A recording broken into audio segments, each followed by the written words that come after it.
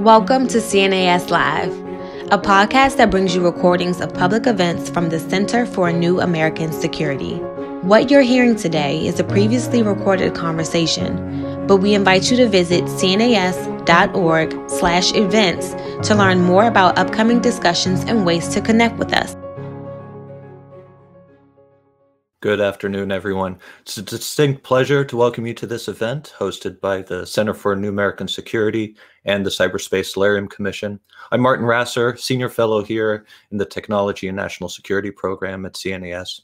Now, the topic at hand is what steps the U.S. government can take to reduce critical dependencies on untrusted information and communications technologies, or ICT for short.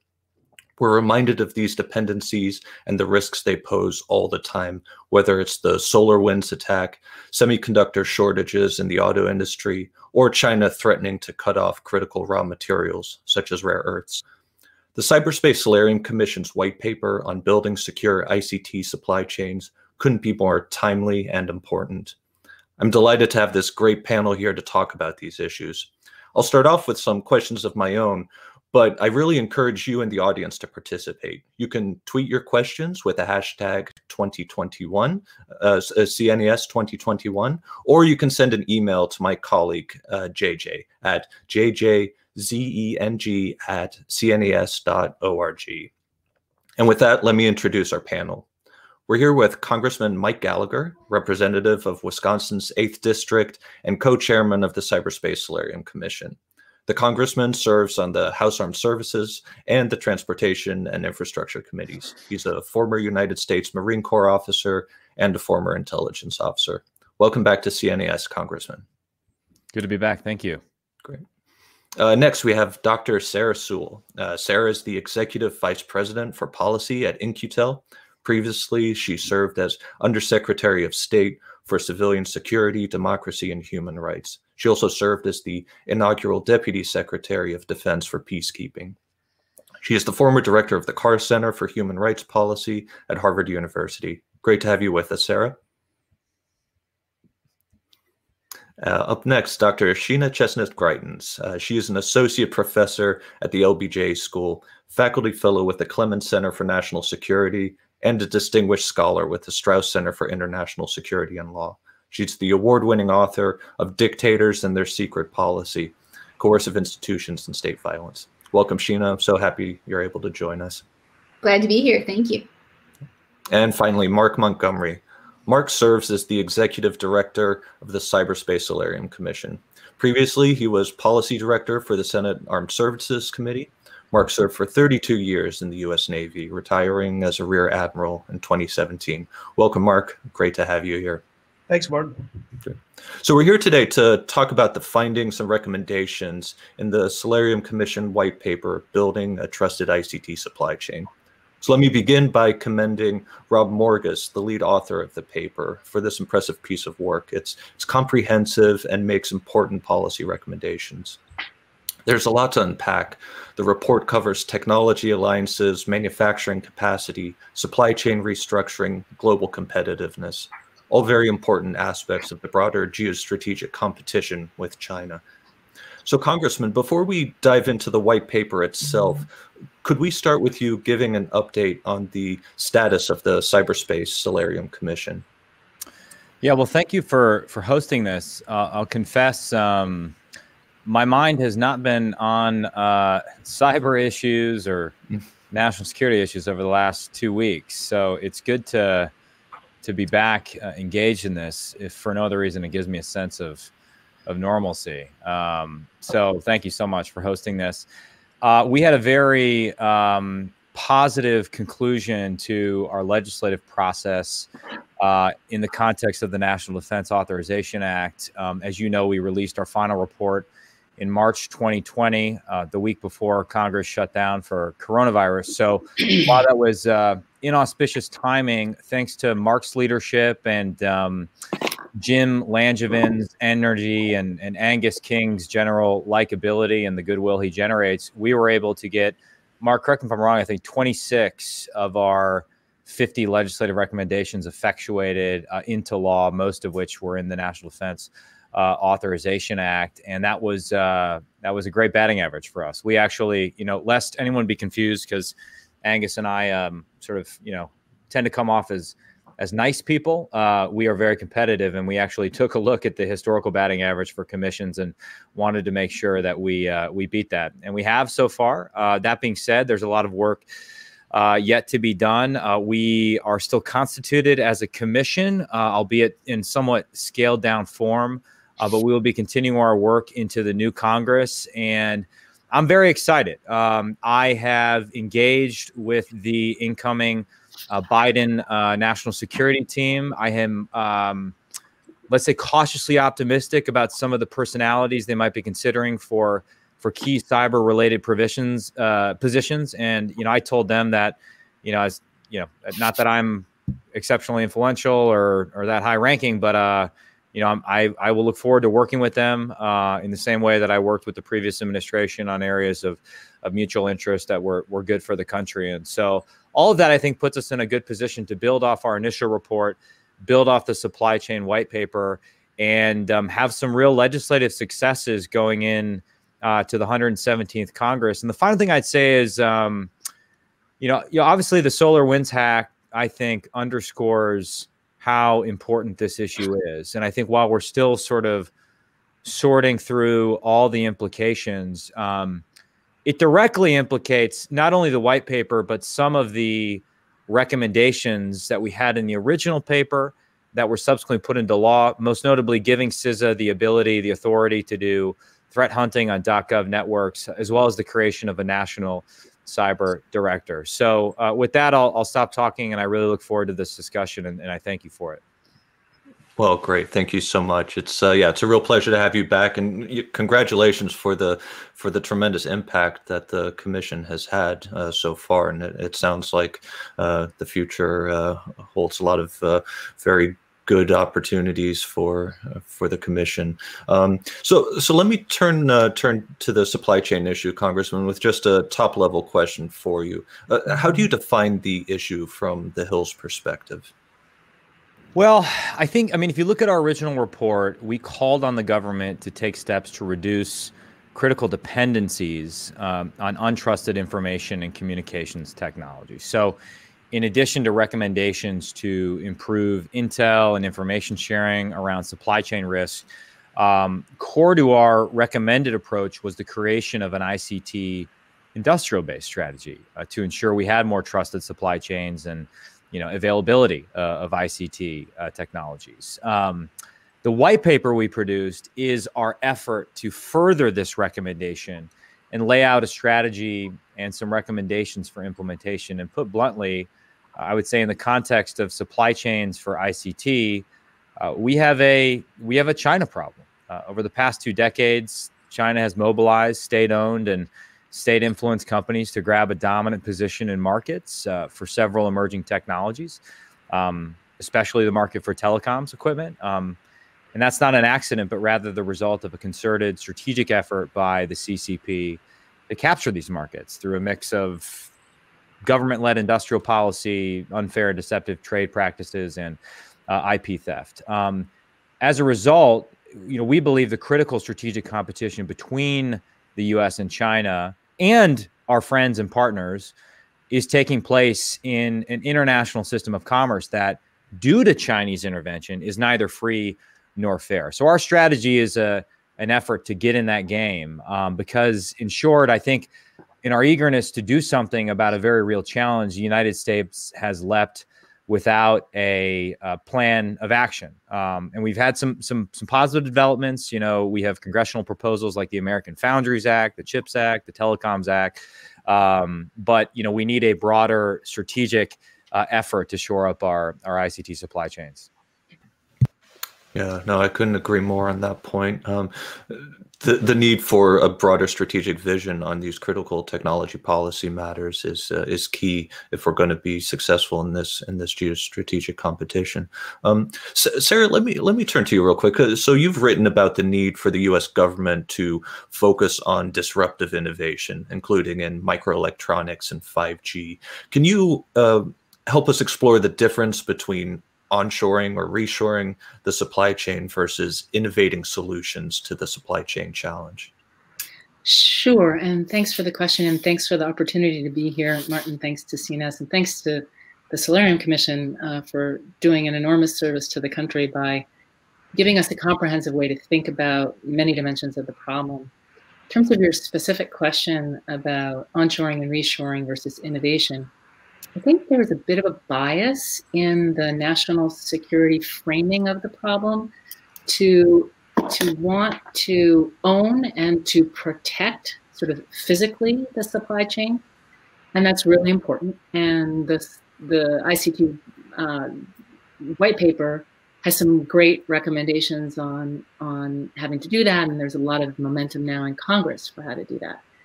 But at the same time, one of the things that we know from the history of American innovation is that, well, we know two things. One, as the commission points out, you can't onshore everything. We live in a globalized world. We have a globalized supply chain. You have to figure out what's the minimum required amount that you need to be able to produce at home and have reliably available to you. And you also have to accept the fact that you're going to still rely on external components in some cases.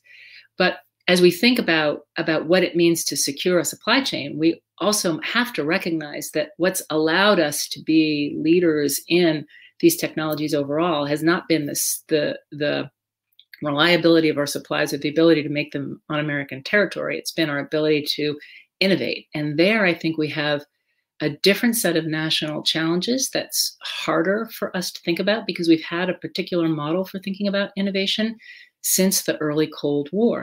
And that model has been, the US funds research and development predominantly in the context of weapons systems and defense applications, and then the private sector commercializes the rest. And as the report helps make clear, as it struggles with what's a national security technology and what's a civilian technology, is that many of the technologies today that are privately purchased, that are commercially sold, and sometimes that are create greater national security vulnerabilities by their existence overseas than even in the domestic market, are not issues that the US has traditionally thought about as being national security concerns. And so if the market isn't seeing them as a place where it can get a good return on investment, we've got gaps.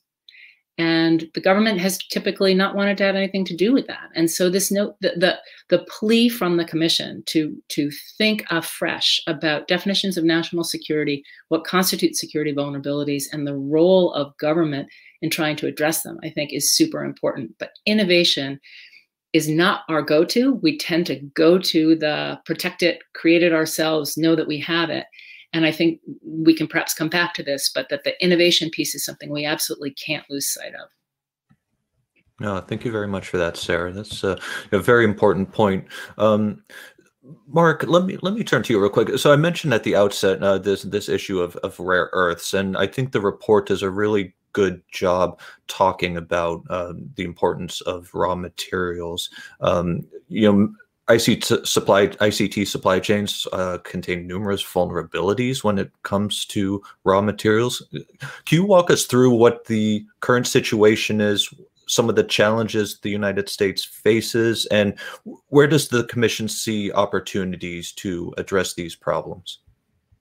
Thanks, Martin. And Sarah was exactly right when she talked about that. We almost immediately turn every issue to a national security issue and quickly look for a U.S.-based solution. And we at the Commission tried hard not to do that because rare earth elements, and we kind of looked at materials in three ways: silicon and germanium, which are not rare earth elements and aren't rare, but where we do have some challenges. But then rare earth elements, where these are kind of the raw materials used in the production of a lot of high-tech products. And while we do mine and extract them, we don't refine near enough for ourselves. What's happened over time, we used to be a leading extraction, mining, and refining country, but it is a very messy process. And years ago was an extremely, very messy process. And it really ran into our own cost of labor issue and environmental protection issues. So even as the United States, sometimes you'll see an effort by a company we'll go mine this. the reality is what we mine right now already gets sent back to China. So I think this is one of those areas we have to broaden our vision, open up our spectrum a little bit and look for other solutions than just mining and refining in the United States. From my perspective, China has too much of an advantage in that for us to compete. It would just be putting a lot of money down a hole to do that. Instead, we should rely on allies and partners. There are allies and partners that can do this refining, where their costs of labor are less for technical skills, and that's where our costs of labor really drive up high, or at the high end of technical manufacturing.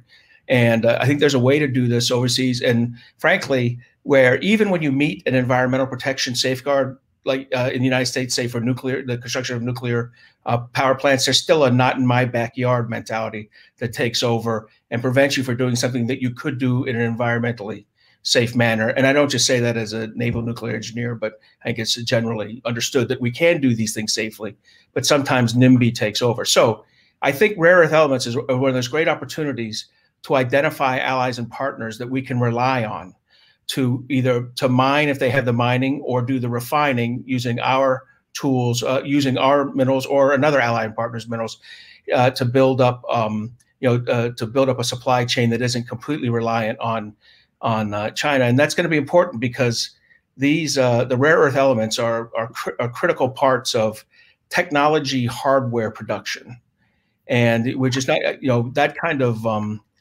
kind of dependency is probably not wise, national security wise, but forcing it into a U.S. only solution would be equally unwise. One other thing that I would mention here is that the United States already has brought Taiwan manufacturing into our country.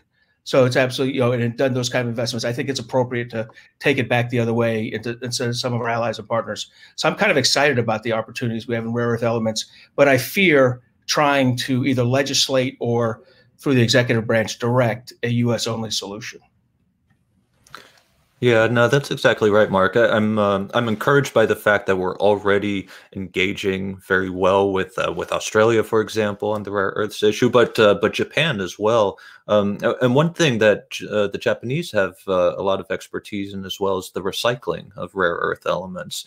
Because they had their supply cut off in 2010, and they invested quite a bit of energy into researching novel ways to reuse these materials. And that, I think, is, another thing that the U.S. government should think about investing more in particular, because that type of basic research tends to have a lot of follow-on effects that are beneficial for the economy as a whole. So, something to discuss further, I think, within the Congress and within the administration. Sheena, I wanted to ask you, so the report devotes quite a bit of attention to standard setting. Can you walk us through why standard setting is so important, and tell us a little bit about how you see the United States approaching standard setting and how that compares and contrasts with the Chinese approach? Yeah, thank you. I mean, first of all, let me say that, this report, I just want to commend the author for a really, really thorough look and comprehensive look at this issue, and, appreciate this discussion.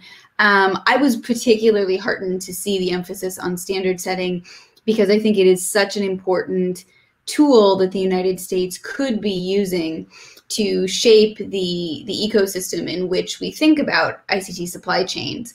But the reality is that this is an area where I think China has been much more strategic and proactive to date than the United States has. And as the report highlights, that needs to change. The way that China has organized domestically to come up with and decide, what are the set of standards that are in PRC interest and in the interest of Chinese companies. And then, so China has been domestically quite strategic in developing and formulating a coherent set of Chinese standards. And then it's been equally strategic in going out and using various international fora to get those standards adopted, and to be a leader in the standard setting process. And the report does a great job of pointing out that this has knock-on effects on patents, on cost competitiveness, on interoperability, on any country that then wants to upgrade or expand what it currently has. And these are all things that the United States should care about. I guess the one thing I also wanted to highlight about the importance of standard setting is, what's at stake in terms of global freedom and democracy. And so one of the areas I work particularly on is tracking the export and use abroad or globally of Chinese surveillance technology. And again, this is an area where, China has been incredibly strategic and proactive in terms of its leadership role in the ITU, in terms of the number of submissions it's made about, for example, facial recognition technologies to the ITU. It sounds like it has a batting average at the ITU that is competitive with this commission's track record in Congress. In that case, I don't think the batting average is necessarily a good thing, but about half of the standards that Chinese companies have proposed on facial recognition have been adopted by the ITU to date. And that's an issue because it's in the United States' interest, again, as other parts of the report highlight, that we have both technical standards and regulatory frameworks around the use of this technology that make it compatible with liberal democracy. And so, part of the stakes of the standard setting process, I would say, are not just about U.S. national security in terms of the narrow issue of the supply chains, which isn't all that narrow. But I think it's important to place that in the context of the impact that a lot of these technologies are having on freedom and democracy worldwide. And so the recommendation to work with like-minded allies and partners is really important, and standard setting is one of the best tools the U.S. could be using in terms of pushing and working multilaterally to get some of these standards adopted. But I think that's going to take the United States adopting a much more sort of strategic approach itself. And so in some of the work I've done on surveillance technology, my recommendations have been that the United States really come up with a comprehensive plan looking at which fora should set the rules and standards for which technologies, who and how is the United States going to push and advocate for those standards, and what is the role of partnerships and alliances in those fora? What is our specific plan for engaging in these different standard setting bodies in order to try to advance United States and democratic interests? But the reality is that at this point we are playing catch up.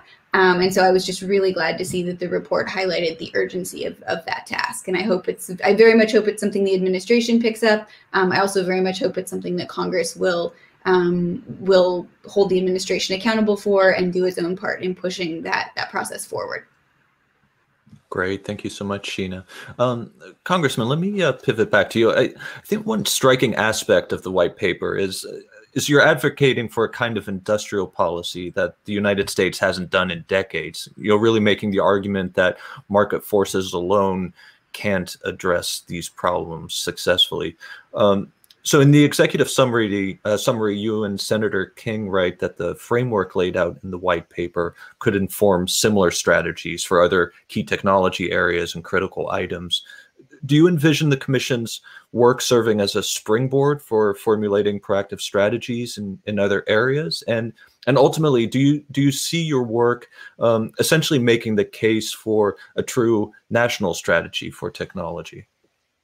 Well, anytime someone says the I word, a little conservative devil on my shoulder me in the face. But yes, that's what we envision. I'd like to make a quick point though on rare earths, if I can, just because I think it's important. I went with the chairman of the Sea Power Subcommittee on HASS, Joe Courtney, my co-chairman of the Friends of Australia caucus, to Australia last year or 2 years ago. And that was our biggest takeaway. We went to Western Australia, and our big takeaway was the need to do exactly what Mark and Sheena are talking about, and really enhance our partnership, particularly with our Five Eyes allies. And there seems to be an obvious one when it comes to Australia and Japan, as was mentioned before. We had a small victory in the National Defense Authorization Act. It was an amendment that Courtney and I authored that would require the SecDef to prioritize the acquisition of strategic and critical minerals from U.S. and allied sources, ensuring their continued protection of our supply chain. So I just wanted to bring that up as a shameless plug for for something very productive that Joe Courtney did. But yes, I think if you look at the original report for our original Solarium report, what you'll see is a very concerted effort to get this balance right between recognizing that the private sector is the main effort and at the leading edge when it comes to cybersecurity, that it owns 80% of the critical infrastructure. And therefore, it would be counterproductive for the federal government to come in with a one-size-fits-all, a very onerous regulatory policy that tells the private sector what to do.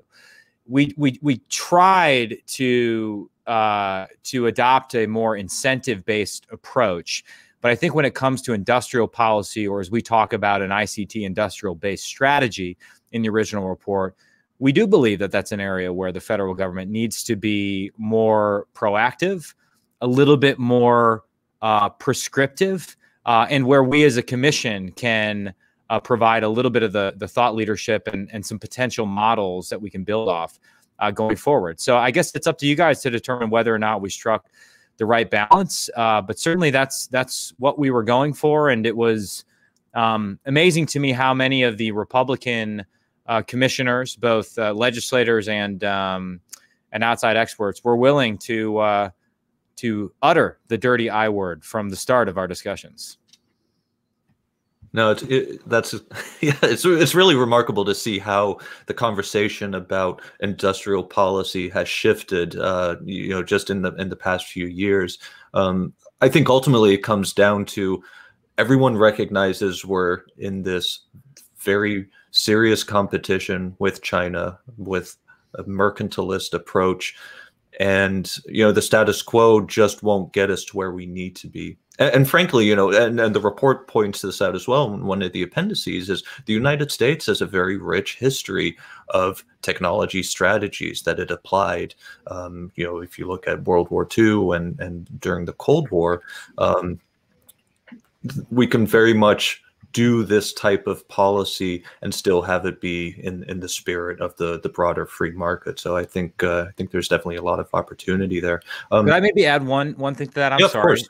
I don't know who said it earlier, but just talking about how sort of the old model of the federal government making massive investments in research and development. I mean, I will say one of the more remarkable things I've encountered in my 4 years in Congress is that I currently have a bill with a very progressive colleague of mine named Ro Khanna, who represents Silicon Valley, and the Senate co-sponsors are Chuck Schumer and Todd Young, that would amount to a massive investment in research and development from the federal level, while also trying to modernize the process through which federal R&D dollars are allocated and sort of spreading that out across the United States and not having it concentrated on the coast. And I think, anytime you have something where, a conservative House member like me and Chuck Schumer are in near alignment, maybe that's a suggestion that we're onto something and that there's a lot of bipartisan support around these ideas. And I'm really optimistic about that in the new Congress, for whatever that's worth.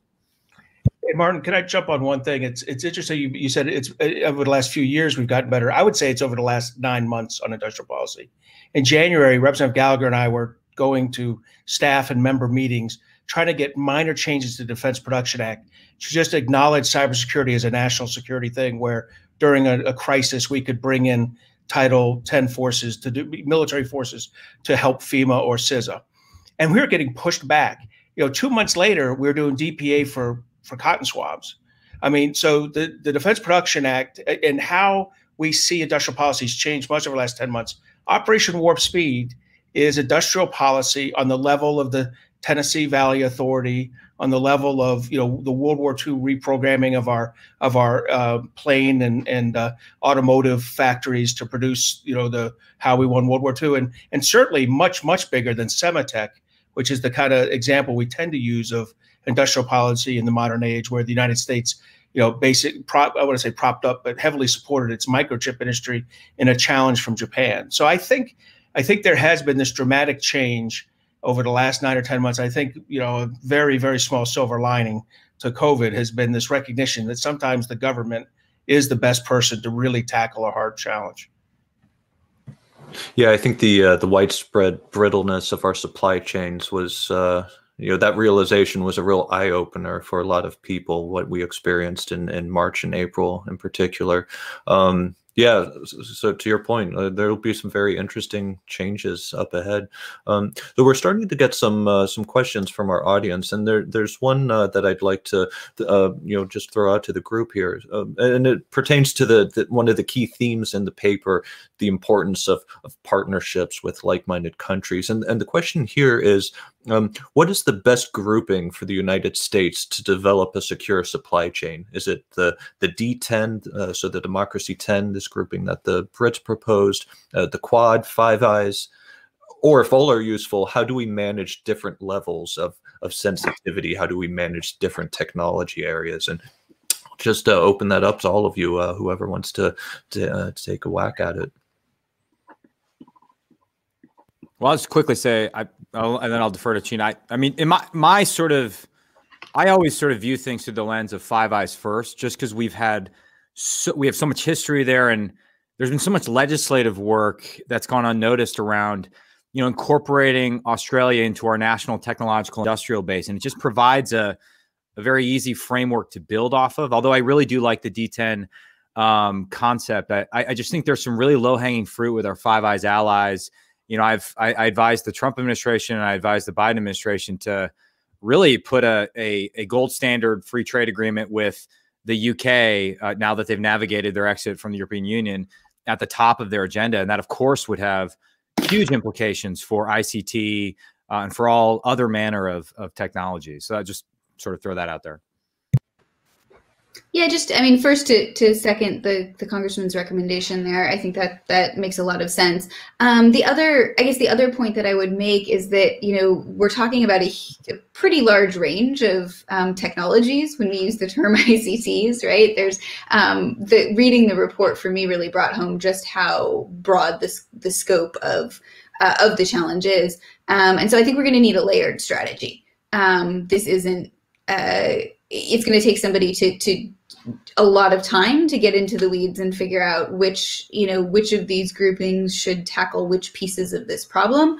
But I guess I would start with the assumption, if we're talking about crafting this kind of, strategic coordinated strategy, that all of these groupings are going to be useful at some level and in some way. But we're going to have to figure out how to layer and sequence the pieces. And that's why, being able to have the kind of organization and strategic approach that the report highlights is so important, because figuring out exactly how to match the pieces, layer them, and then sequence the steps is going to be an immense challenge. It requires a lot of legwork and a real knowledge of both the diplomatic and geopolitical fora we're talking about, and of the specific issues related to the range of technologies that are covered in the report. Great, thank you, Sheena. Mark, I think you have a follow-up point you want to make. One quick point. I agree completely with Representative Gallagher, and especially Sheena's point that it's this is a very large bag. One country that has to be in it that wouldn't naturally make the list of the Five Eye or Quad or D10 is Taiwan. We are not going to get ourselves into a safe, secure, trustworthy IT hardware and software supply chain without Taiwan. And I think this is a great opportunity. We are Taiwan's security partner of choice, really, because there are no other choices, but we're their security partner of choice. And I think they understand that. They do tend, though, to flip quite a bit. And, their trade's about double with China than it is with us. And I'm okay with that trade as long as it's sneakers and clothing and things like that. The degree to which it becomes some of the high-tech Rosetta Stone tools, well, then now we ought to have a problem. So I think there's an opportunity here. You've seen a change in our Taiwan security posture over the last year. I think will continue to some degree in the next administration, and we should integrate that and have an economic partnership lead the security partnership. This is a democracy over the last 40 years has grown into a full-blown democracy with fights on their between legislators on the floor, and grown their economy 20-fold in 40 years. This is the absolute right partner for us, but they'll have to make a choice about becoming a trustworthy and secure partner with the United States. and protecting what they divulge and or provide to China. Yeah, that's an excellent point, Mark. I think the question of Taiwan and the broader U.S. Indo-Pacific strategy is a super interesting one, and I think something that over the course of the next 4 years, it will be very interesting to see how that relationship develops. India as well, I think there's a lot of opportunity to engage much more strongly with India, particularly on these high-tech matters. They've got a lot of expertise, a good foundation that we can build off of with them in order to better integrate in these types of supply chain matters. Sarah, let me turn back to you real quick. Let's talk a little bit more about R&D versus investment and commercialization. I'd love to get some more of your thoughts on that particular point. Thanks, Martin. I think Congressman Gallagher makes a really important point about the extent to which we have to reckon with a very different form of geopolitical competitor in China. Russia wasn't doing what China does, which is essentially growing our industries at home, protecting them, and then subsidizing them massively on the international front. And, the United States is never going to be able to compete with that because we're not going to want to play that infinite subsidization game. So innovation, coming back to innovation as being really the key. And one of the things I was really pleased to see in the paper is the thoughtful recommendation that the government needs to do more to think about the gaps in private sector investment, not to displace private capital, but instead to fill gaps where, for whatever reasons, and it could be the huge amount of capital investment that's required up front. It could be that the returns are going to be much slower coming in than your typical venture fund can wait. It could be because the profits simply aren't there right now because the market's not there right now. But there are critical opportunities for the government to say, for example, we want to open the RAN. We're going to try to fuel that by making key investments. There are some areas of microelectronics that we absolutely cannot afford to lose, but we need to find capital to fill some of the gaps that the private sector is not filling, whether it's in things like tooling or whether it's in things like advanced packaging. So there are some really important opportunities for the government to think about equity investing as a tool in its toolkit. That's very different from an industrial policy like China's that essentially will subsidize till the cows come home. And then the other point I wanted to make just very briefly, and I think it's something that Congress as a whole needs to spend more time thinking about, but there's a lot of energy, as Representative Gallagher said, there's a lot of energy in terms of more R&D, and I think there's a lot of bipartisan support. But the reality has been historically, that's all the government's funded, and a lot of that R&D stays locked in the labs. It doesn't make it through that chasm into commercialization. Typically, the US view has been, that's not what we do as a government, we let the private sector do that. And what we're seeing now is that the national security implications of so much of the commercial technology and things that are dual use or even primarily civilian in use, but when used by the German citizens or by others overseas can create vulnerabilities for us. We need to have a different attitude, and we need to really focus on commercialization of the great R&D work that we've already done. So I think there's a maturation process in terms of there's a gap between we just do R&D and we do industrial policy, and it has to do with these key two pieces, investment and commercialization, where I think there's a lot of scope for us to grow as a country. Sarah, are there any specific capital market incentives that you have in mind to help bridge that gap? Well, there are a host of different mechanisms that we can use. At In-Q-Tel, where I am, we're fundamentally interested in finding places where the strategic investor who's concerned less about profit and more about mission can make a difference, right? So for example, with microelectronics, if we can start to develop some of the new tooling that we can then prototype and see how it plays in, you're going to begin to build an interest among the design firms for using the new tooling. And it's going to become basically a self-sustaining process that the government would then be able to back out of and let the private sector take over. That's the kind of catalytic role that we'd really like to see, I think, government play.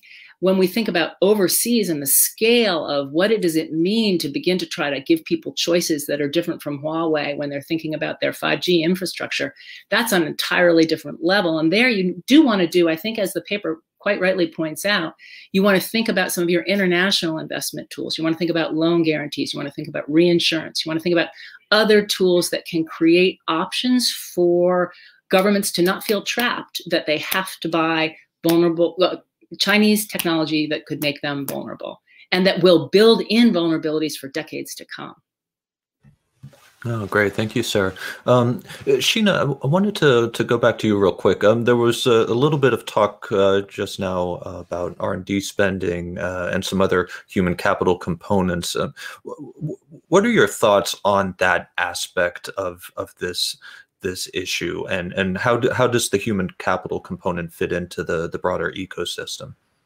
Yeah, that's a great question. First, let me just amplify one thing I think that Sarah said that was really important, which is about the United States having the energy and having worked with its partners to create alternatives. Right. In many of the cases that I look at with Chinese surveillance technology, it is the easiest, off-the-shelf, cost-effective step that a mayor or a provincial governor in a country somewhere can take to solve what they view as their most pressing electoral challenges, which are things like crime, attracting investment, boosting job growth, all on a specific electoral timetable, right? And so China has provided certain ICT solutions that make it very, very easy and appealing for it to be, a partner of choice. And I think it's really important that the United States think in this global context about how to create that alternative. I just kind of wanted to highlight that piece of what Sarah was saying.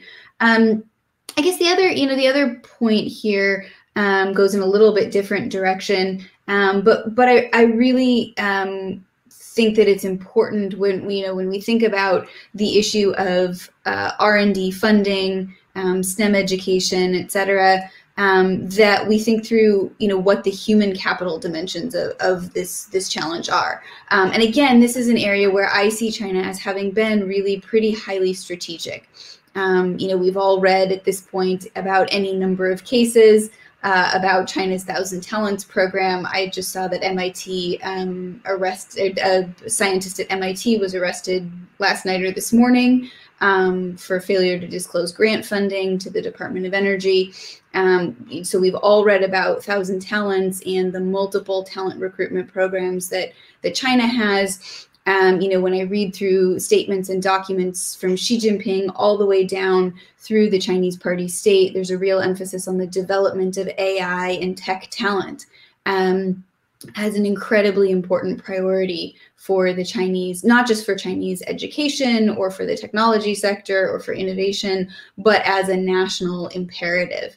And so, I guess the one thing that I think it'd be helpful to think through and talk about is what kinds of policies are necessary in terms of human capital, education, and R&D to complement some of the other steps that we've seen outlined and proposed in the report. And I think it's important for Congress. I'm glad to hear that there's bipartisan support for putting funding toward some of that R&D. I think that would be a great and really important step. The only thing I guess I'd add to that is that in the work that I do, it's really important to understand how different countries use that technology and how ICT, the tech pieces themselves, interact with the political and regulatory frameworks in some of these countries. I would say particularly China, but maybe some of the other countries that Commerce has emphasized, like in the rules that it put out this morning. I think it named 6. And so, I think we need to have funding specifically for R&D for these technologies. We also, I guess, the one thing I would say is we also need to pay attention to the politics of how they're used and employed, because that, again, is what's going to shape the impact that they have on national security as well as on global democracy and U.S. interests in different countries, from partner or ally countries all the way throughout the world. Great. Thank you so much, Sheena.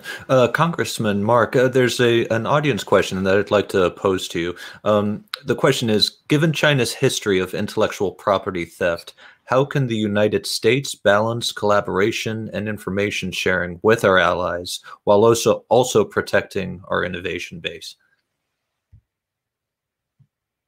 Do you want to go first? I'll go for that one, and then I see the second one is teed up perfectly for the congressman.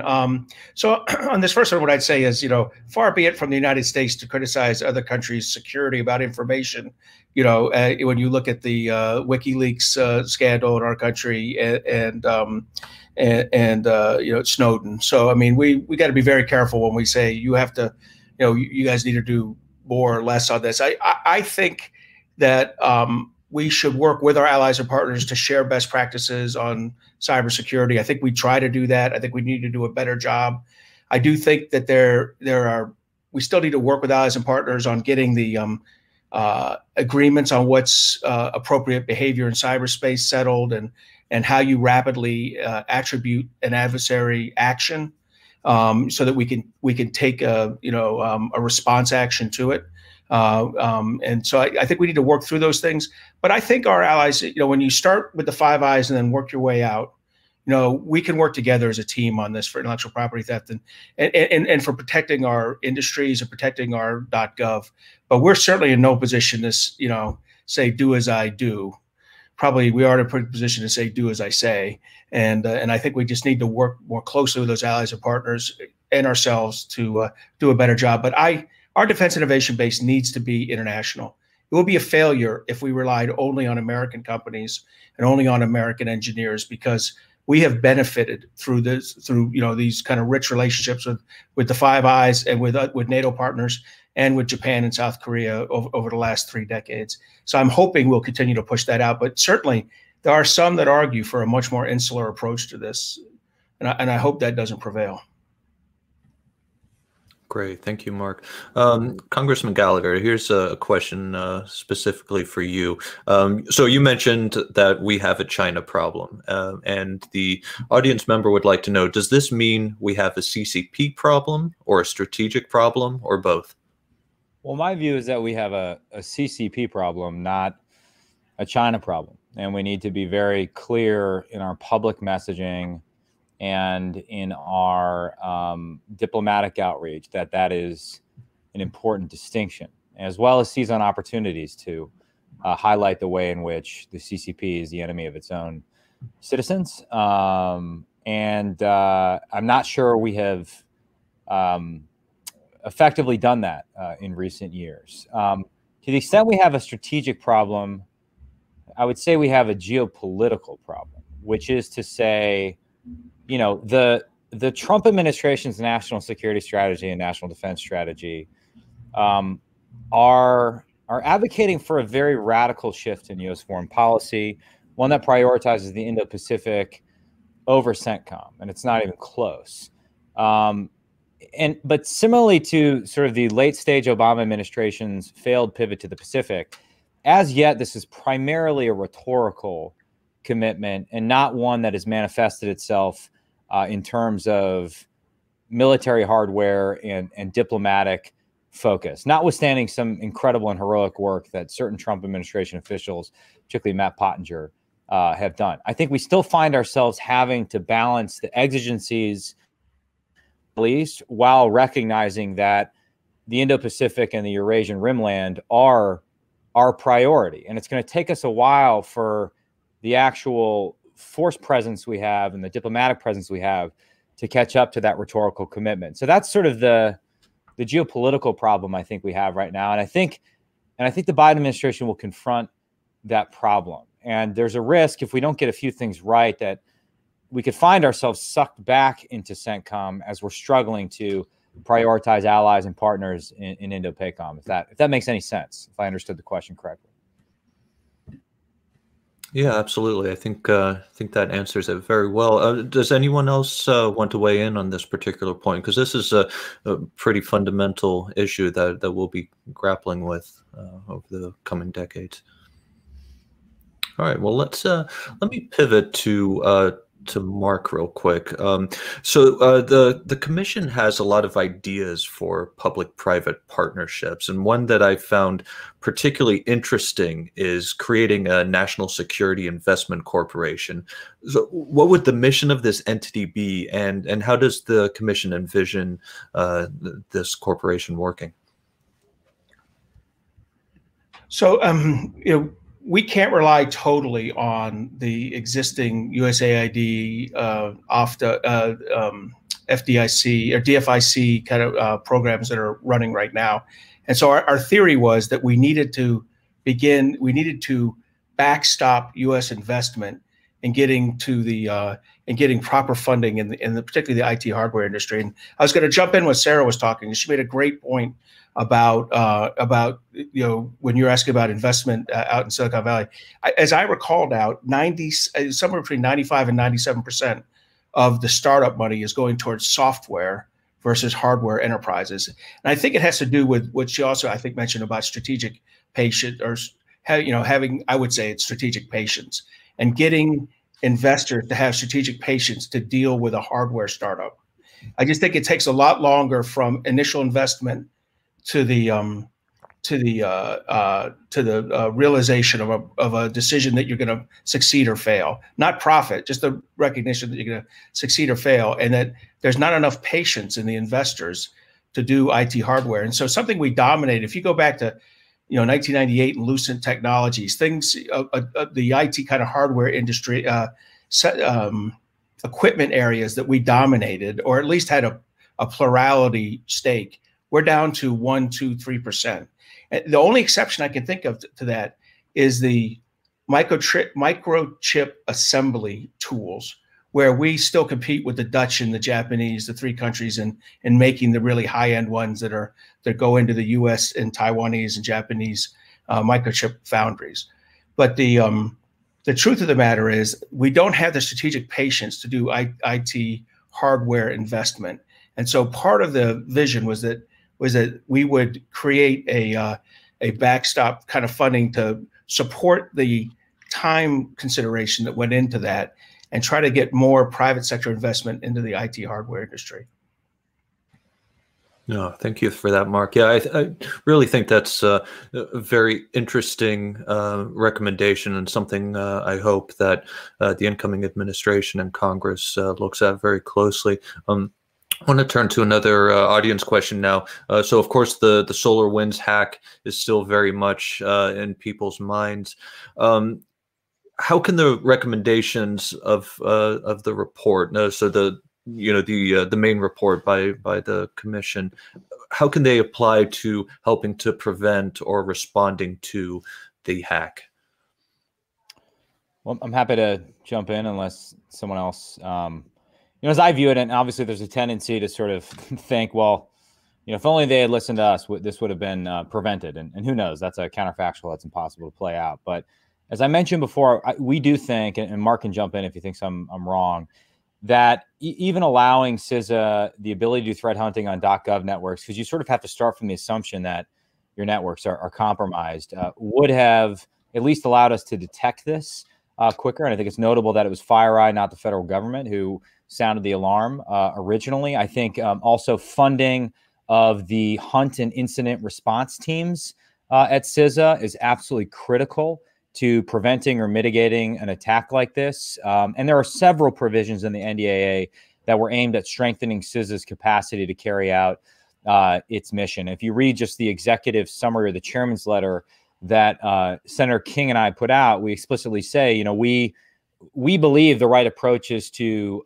elevate and empower CISA to do its mission. And while neither CISA nor the NSA will ever be able to compete with the private sector on salary, they can compete on mission. I mean, the NSA and Cybercom compete quite well on mission right now, and we think eventually CISA can compete on mission if we give it the tools it needs to actually accomplish its mission. The other things I just would highlight is, we had NDA provisions ensuring resiliency of the nuclear command and control systems from a cyber perspective. And then finally, we believe that a national cyber director that is well resourced and has the ear of the president, would be in a great position to be a point of coordination and leadership within the federal government, and then do outreach to the private sector, which we think would be critical in a SolarWinds type scenario. But then I'd ask Mark to chime in with anything I missed. No, I think it's spot on. It would be wrong for us to say, oh, if all 82 of our recommendations had been taken up in November, this wouldn't happen, because clearly it was already happening. I would say if you went back 10 years and did the kind of institutional changes that we recommend across technology, people, and processes, and Congressman Gallagher mentioned all three in his discussion there, and you are consistently funding those properly across the .gov and allowing the .gov to build the relationships with the private sector it needs to have, I think maybe something like this would have been harder to achieve, certainly at this scale. But you can't rewind the clock 10 years. We have these 82 recommendations. 30 to 40 have been taken up between law and executive branch actions. And if we continue to do them, we'll be in a safe condition. But I do think anomalous activity detection and threat hunting, red teaming, are key to operating in a zero trust environment where you can never be sure that the software and hardware you have running on your frontiers is keeping out the adversary. By doing the anomalous activity detection, doing the threat hunting, you put yourself in a better position. And Congressman Gallagher mentioned the 3 or 4 different places where we have pushed that, and which were agreed to in the current either authorizations or appropriations. If I could just chime in here, I think one of the interesting challenges that we've consistently had is whether or not the paradigm that we've been using for cybersecurity and whether the kinds of incremental innovations that industry's been offering are really meeting the bill for what Mark just rightly referred to as the need to move to a zero trust environment. And so, do we have the kinds of AI applications that we need to be able to have the ability to monitor in real time? Are we thinking in the right way about the tools that we're going to need to verify hardware, regardless of its provenance, where it comes from?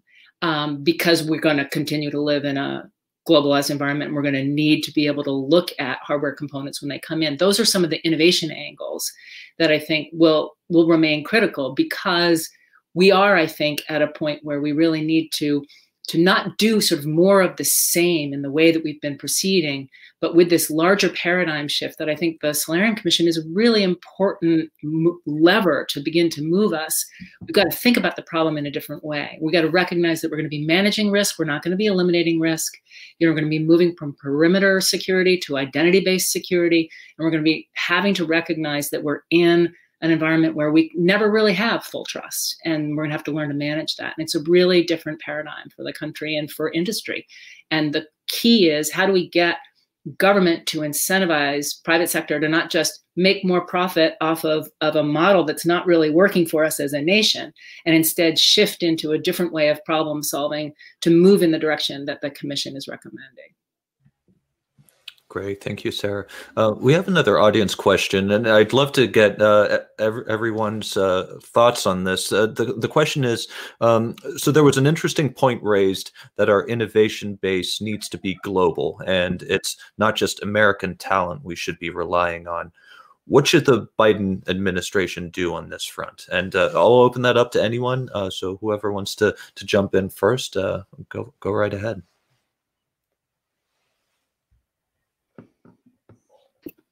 Well, I'll jump in.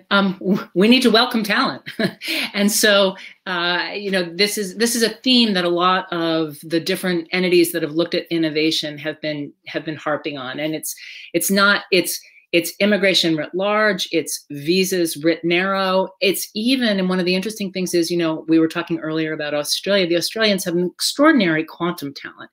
And there's really limited quantum talent globally, and the US and Australian firms like to share talent. And, some of our export regs even seem to implicate the movement of persons, and their ability to come to an American firm and work for an American firm can trigger all kinds of legal ramifications.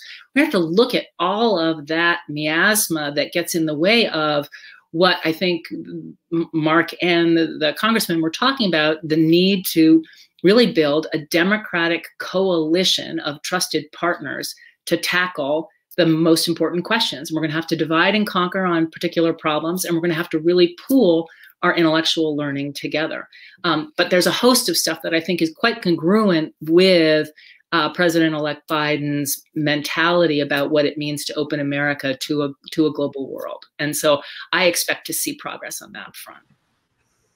Yeah, if I could jump in on that as well, I think that the United States should be thinking about itself as engaged in a competition for global talent, and thinking about how we attract the best, most innovative people to come and work in the United States.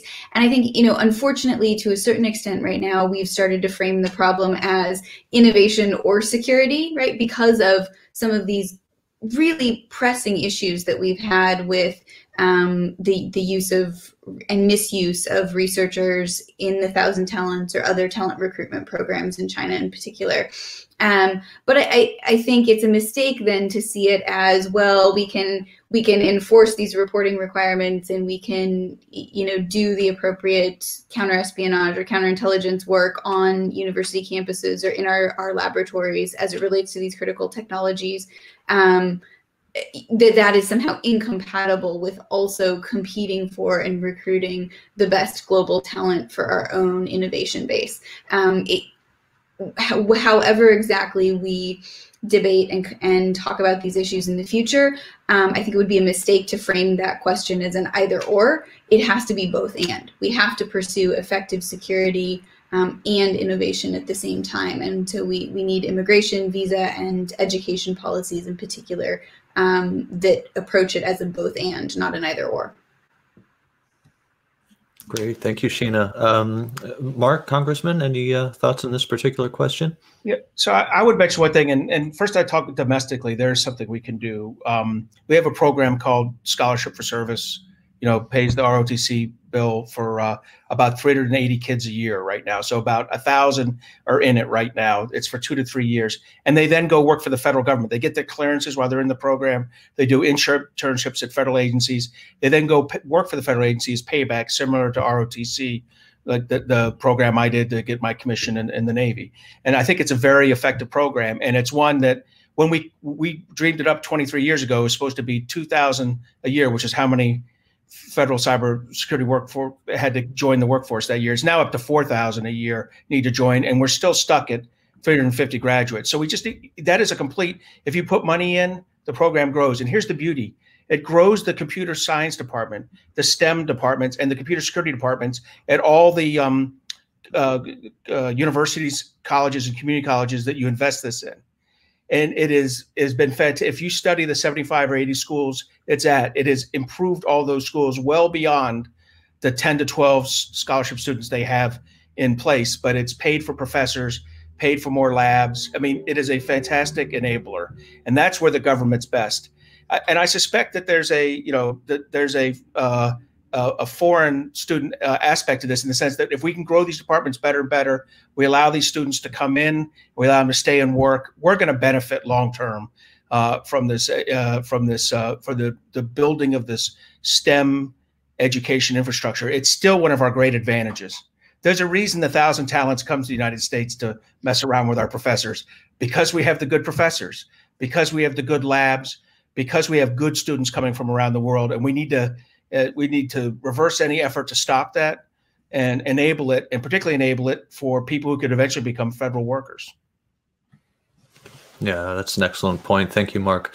I had one Congressman. point. Go ahead. I'm sorry if Mark covered this and I zoned out, but Mark and I have just had a lot of each other the last 2 years. I just, as a military veteran, my own experience, and this might just be a Marine Corps thing, but the TAPS process is terrible, the transition assistance, and there's a lot of talent coming right out of the military that could be seamlessly integrated into a government civilian job, but we can't even convince the military to allow people to put their email address on a DD-214, let alone sort of identify proactive talent. So that's kind of a low-hanging fruit that I think we're not grabbing, for what that's worth. Well, we're coming up on time here. So, Congressman, I want to give you the opportunity to have the last word, share some closing thoughts, and then we'll wrap. Well, first of all, I'm the only non-expert on the panel, so you want me to have the last word, but I'll do my best. But thank you to Sarah, thank you to Sheena, and thank you to Mark for letting me be part of this discussion. I just think it's absolutely critical, and not to get sappy, but at a time when I think we're obviously seeing divisions in sort of political tribalism, front and center and manifested in some very dark and ugly ways. I just want to assure you that as a member of Congress, work like this is exceptionally bipartisan, and there's just a huge opportunity to build upon it. And it's so critically important. And then the final thing I'd say is so much of what I do is just leveraging the expertise in places like CNAS and from Mark that exists in the think tank and the private sector, and just sort of stealing good ideas where we see them and sort of putting that into legislative language. That discussions like this are incredibly helpful for the legislative process. So I salute you for convening it, and thank you to all the panelists for your intellect and your thought leadership on this issue. And I really look forward to working with you over the next 2 years. Well, thank you so much. That's a great note to end on. I want to thank our speakers, Congressman Mike Gallagher, Sarah Sewell, Sheena Chestnut-Greitens, and Mark Montgomery. Thank you to our audience for tuning in. Thank you for your excellent questions. This was a really great discussion. I'm sorry we weren't able to get to them all, but we'll be doing more events like this in the very near future. Finally, I want to say thank you to my colleagues behind the scenes who made this event possible: Jasmine Butler, DJ Shai Corman, Chris Easted, JJ Zhang, and Ainiki Rikkinen. Have a great afternoon, everyone, and see you next time. Thank you so much. You've been listening to CNAS Live. To receive invitations to future public events and to learn more about our experts' work, visit cnas.org/join. You can also connect with us on Twitter and Facebook. Thanks for listening.